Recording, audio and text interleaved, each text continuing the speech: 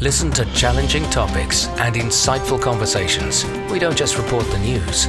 We provide the real story behind the headlines by talking to global decision makers and influential figures.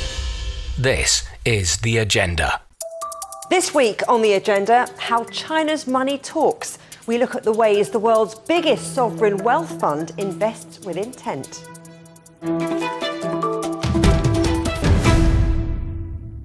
The China Investment Corporation, the CIC, ranks as the world's largest sovereign wealth fund with $1.35 trillion in assets under management. Its investments in resources and technologies are seen as strategic to enhance China's influence around the world. Zhongguan Zoe Liu is a fellow at the Council on Foreign Relations think tank and the author of Sovereign Funds, which tells the story of the CIC. Thanks for coming on The Agenda, Zoe. Now, what made you want to write this book? Thank you very much for having me. The reason that I wanted to write this book is because I thought in the whole universe of sovereign funds, China is an outlier in the sense that most of the world's sovereign funds are based in commodity exporting economy, whereas China is one of the world's largest commodity importing economies. So from a certain degree, it does not make any sense at all. Therefore, I wanted to look into how China finance and capitalize these sovereign funds and why China want to have sovereign funds. So let's get back to basics here for a moment. You know, what are sovereign wealth funds? Who has them? And why are they important in international finance? Sure. Most of the world's sovereign wealth fund, and here I emphasize wealth, they are based in commodity exporting economies such as Norway, Qatar, UAE, and Saudi Arabia. And the reason why these countries can capitalize sovereign wealth fund is because their domestic market is relatively small in terms of both in terms of development and in terms of the type of asset that they have. And when economy has a sudden windfall, normally, especially commodity-based economies, they suffer from the so-called natural resource curse. The idea is the sudden inflow of wealth crowd out the development of industries. And this, in order to better manage the windfall, of the sudden windfall, basically these economies establish this, you can consider that as a gigantic piggy bank. The idea is to save for future generations, for intergeneration wealth transfer, or for domestic development. I think what's interesting is a lot of sovereign wealth funds, they seem to have been established in non-Western countries. So I wonder what you think the role they have in global power play. Sure. Yes, indeed. A lot of these the so-called sovereign wealth fund are established in non-Western countries, and in particular, non-Western and non-democratic economies, such as a good example right now would be Saudi Arabia's public investment fund, and or for that matter, Qatar's investment authority. And the reason I mentioned Qatar is because, recently Qatar just hosted the latest World Cup, and you can make a pretty good argument to say that Qatar's World Cup is mostly or entirely financed by Qatar's sovereign wealth fund. So from that perspective, many people have argued that sovereign wealth funds are influencing global, not just global finance, but changing international economy or the structure of international finance, one boardroom after another, or one sports team after another, because, such as Qatar's World Cup is one example, and then Saudi Arabia's PIF, Public Investment Fund, also finance an entire new golf tournament. So from that perspective, they do influence global culture and global finance. And what about geopolitical events? How do they have an effect on sovereign wealth funds? Since Russia's invasion, since Russia's war against Ukraine, the West, both the United States and its allies and partners, have collectively sanctioned Russia, including its sovereign wealth fund. So from that perspective, I would argue that sovereign funds investment are not uncompromised geopolitical or geoeconomic strength. In extreme geoeconomic or geopolitical events, they are actually vulnerable to Western sanctions. Let's talk about China, because their sovereign wealth fund is absolutely enormous. It's worth more than the economy of Mexico. It's quite astonishing. And as you say, most of the sovereign wealth funds have been established by commodity exporting economies, which China is not. Yes, China is not a commodity exporting economy, and that is not because China doesn't necessarily have any natural resources. In fact, China has a lot of natural resources at home, and both in terms of oil and gas as well. And China also dominates a lot of the global critical mineral supply chains that are essential for the renewable transition, for the clean energy transition right now. But the reason why China can establish sovereign funds is part of the reason is because China has a lot of foreign exchange reserves. But foreign exchange reserves, by IMF definition, they are supposed to be invested in ultra liquid and low risk assets for a balance of payment purposes. And that is not how China's sovereign funds are used for. For example, China used by establishing CIC, China Investment Corporation, or the Silk Road Fund. A lot of the assets that these funds are invested in are in Western companies or infrastructure projects, or used to finance Belt and Road Initiative. These are not liquid assets in the same way as U.S. Treasury bill. So from that perspective, that's why I made the argument to say, based upon the definition of a foreign exchange reserve, as well as strategies to manage foreign exchange reserves, China's sovereign funds are not wealth-based, but actually in the process of establishing China's sovereign funds, the government used either implicit leverage or explicit leverage. So that's why China's sovereign funds are supposed to be considered as the sovereign leveraged funds. The idea is to leverage China's massive foreign exchange reserves, as well as the party's political power and political control over these resources, to achieve geoeconomic goals and finance the party's global ambitions. So give us a few examples of good, solid investments where this has worked out nicely, and maybe others where things haven't quite gone to plan. Sure. I would want to take a step back by saying that despite what right now China's sovereign funds, they indeed are becoming vehicles or tools for the party state to finance its global ambitions. These funds are not born with the geopolitical goal. And in fact, the very first time that China used its sovereign funds or to capitalize its sovereign leverage fund is actually because of a crisis.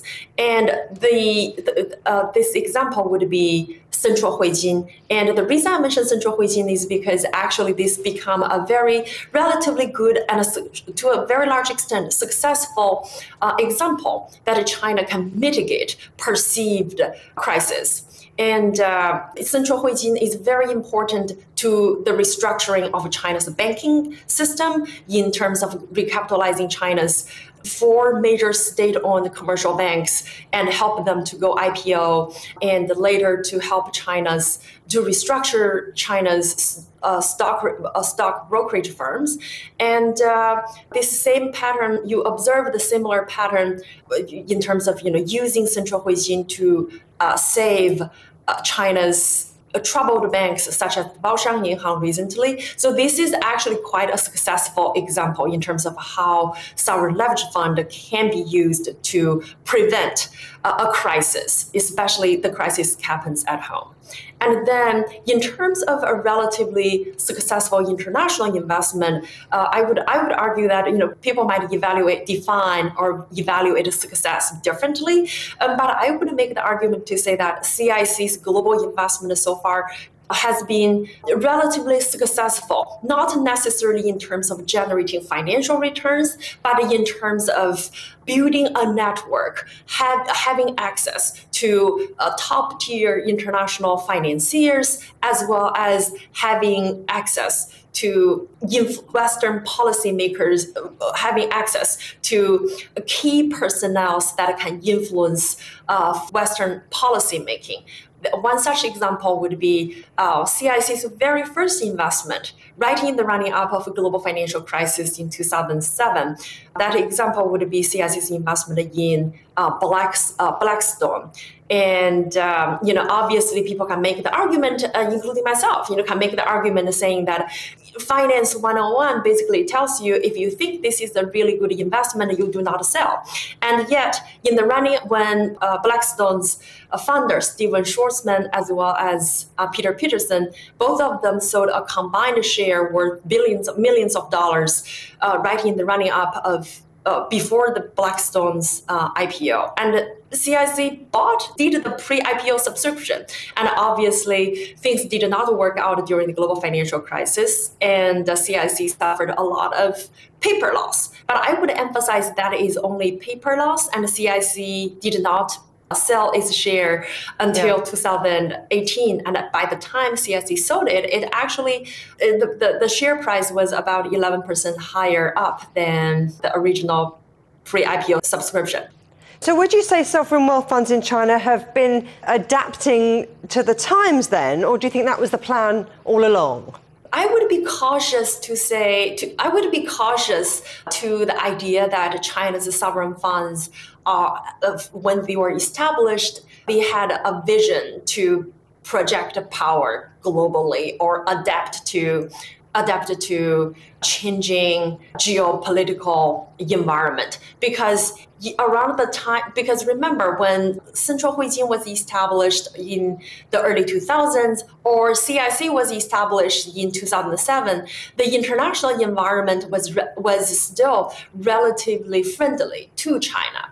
And at that time, China was mostly, especially in the case of Central Huijin, the purpose was really to deal with China's domestic banking crisis or emerging banking crisis. It was not to project China's financial influence overseas. And it was not until the global financial crisis or in the aftermath of global financial crisis, the idea of the rise of China versus perhaps at that moment, the downfall of American financial system, hence American hegemon, really that kind of a narrative triggered or enhanced a pre-existing debate in terms of how China should better manage its booming or growing foreign exchange reserves.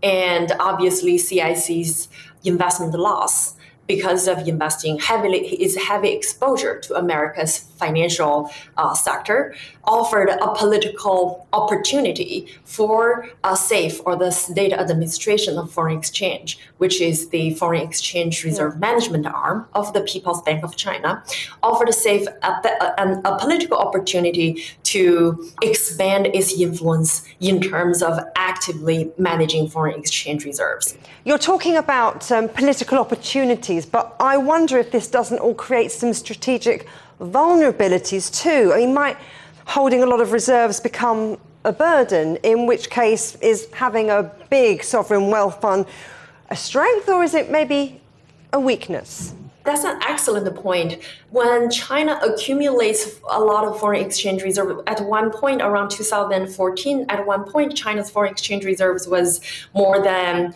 $4 trillion temporarily, right? And since then, China's foreign exchange reserves have been maintaining above $3 trillion. So in terms of vulnerability, that does make China's reserve management vulnerable to volatilities in the U.S. asset market, especially the value of U.S. treasuries and the stability of the U.S. dollar, because most of these foreign exchange reserves managed by the monetary authority or the central bank, the People's Bank of China, is invested in dollar-denominated assets, and mostly U.S. treasuries. So a lot of the rationale, the debate back then was that, well, when U.S. Treasury depreciated, that basically means China become very passively and become hijacked in terms of value depreciation. Therefore, that was a very strong support for the argument in terms of reserve management diversification. But we have to bear in mind, diversify away from low risk asset or risk-free asset, which the benchmark in international finance for risk-free asset is U.S. Treasury, right? So from that perspective, the moment you diversify away from that, you expose yourself to a higher risk. Song Yang, Zoe Liu, thank you very much. Thank you very much for having me.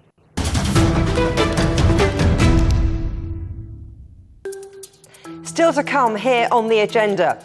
From golf to airlines, how global sovereign wealth funds are investing in everything, everywhere, all at once.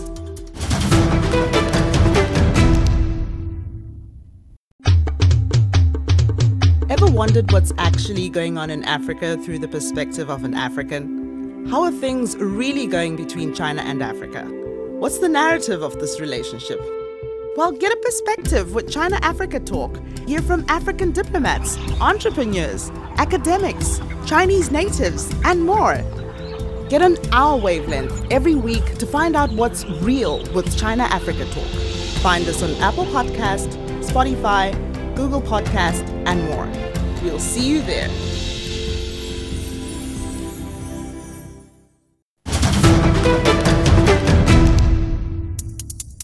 Welcome back to the agenda. Sovereign wealth funds are some of the world's biggest investors. The World Bank says $10 trillion is being managed through sovereign wealth funds in 2021. That was up 120% from 2008. Let's talk about global wealth trends with Michael Madul, president of the Sovereign Wealth Fund Institute. Michael, thanks ever so much for coming on the agenda. Now, sovereign wealth funds, they're an investment tool that's been around since the 1950s, but why is it only now that there's this real buzz about them? Well, you just mentioned the size of the sovereign wealth fund investor market, over $10 trillion. So they definitely have a very large impact on listed markets. When a wealth fund goes into a stock or investment, it has a significant amount of change. Also, they also impact public policy, right? You had recently in the news today a live golf tournament by Saudi Arabia's Public Investment Fund ended up merging with the PGA Tour. And there's now legislation, by one of the U.S. senators on possibly changing one of the tax codes for large sovereign wealth funds. So they have a very large impact on markets in many different industries and sectors. Now, they can invest in anything, like you said, from sports to bonds to stocks to real estate. But I wonder if that broad scope means that there's potential for things to go wrong. And can you give us some examples which maybe highlight the concerns around SWFs, aside from just losing money? So the more advanced you go on the asset allocation table of beyond stocks and bonds, going down the chain of real estate and infrastructure, you could run into a lot of issues. The reason why we created our transparency index back in 2008 was to allay policymakers' concerns about sovereign wealth funds' intentions, right? You have these foreign state actors investing in other countries, which could be in areas that are of high national security interest. So with that being said, there are a lot of implications on this. But right, you mentioned that not just looking at investment returns as a serious issue of losing money by a sovereign wealth fund, but what influence can a sovereign wealth fund have on a country? And like I said, those instances can be a very wide range and have national security implications. Now, traditional sovereign wealth funds invest excess national wealth. That's what we've seen in the oil-producing nations like Norway, and that allowed that to become absolutely enormous with a $1.4 trillion fund. But Saudi Arabia's fund, which you mentioned before, investing in sport and that sort of thing, it's different, isn't it? Because as well as lending, it borrows as well, because since it's become a global investor, its budget was in deficit. So how does that change how sovereign wealth funds work? Great question. Well, sovereign wealth funds are dynamic investors. So if they can use leverage to enhance their investment, then they'll do it. So when interest rates were really low, sovereign wealth funds tap the debt market. So PIF is one example that we just mentioned. You have Temasek Holdings in Singapore also raises capital, as well as Mubadala, which is a UAE-based sovereign wealth fund, actually out of Abu Dhabi. They also raise capital as well. So they do that so that they can leverage, enhance the returns, trying to maximize their use of capital. And so when you look at their total assets, a portion of those is debt. Now, one advantage is that they get debt at a really cheap price, government pricing, right? Because they're sovereign wealth funds. So again, that's why you see many of them. PIF is very aggressive on acquisitions, same thing as Temasek and Mubadala. So let's talk a little bit more about Saudi Arabia's sovereign wealth fund, really trying to boost tourism, to get into sport. I think even an airline is one of the assets that it's keen on. Big investments there. So really, sovereign wealth funds can be used for many different things. Right. There's many different types of sovereign wealth funds. You have the traditional sovereign wealth funds that act as pools from a central bank. So, for example, some sovereign wealth funds might only invest in fixed income. You have Norway's sovereign wealth fund, the massive sovereign wealth fund from all that oil wealth. That sovereign wealth fund traditionally only invested in fixed income and stocks. They're holders of many stocks and many indices across the world. Now they are investing in renewable assets. Talking about PIF, Mubadala, Temasek, and some of the other sovereign wealth funds, we call them strategic development sovereign wealth funds. So their mandate goes beyond just commercial returns. Part of it is creating jobs within the country, and you mentioned tourism, right? So MBS has a vision. Vision 2030 is to attract and bring people in Saudi Arabia, whether it's tourism, whether it's financial services, etc. Now, tourism is very unique. Tourism is a catalyst to bring in money. A lot of countries do this. Tourism brings in hotels, real estate, right? So you have money in that sector, and then you also have recurring money coming in from visitors all the time. So PIF is very keen on building its tourist sector. And in terms of intentions and influence that sovereign wealth funds might be trying to enhance, they're not all as transparent as each other, are they? You mentioned that you've got your transparency tracker, but I just wondered what steps are being taken and where. I know that Norway's come out quite high in terms of transparency ratings, but it's not the same for them all. Right. Transparency has always been an issue for sovereign wealth funds because we're talking about state-owned actors, right? If you look at the corporate governance of various sovereign wealth funds, there are ties to the executive branch of those nations. Sometimes they're tied to a board of a central bank. So being state-owned, there's an extra layer of caution of why sovereign wealth funds should be transparent and how it would create a level of investment reciprocity between nations, right? Bilateral trade. So we came up with our transparency index. There's also the Santiago Principles, which was created back in 2007-8 to allay concerns about the intentions of state-owned actors, aka sovereign wealth funds.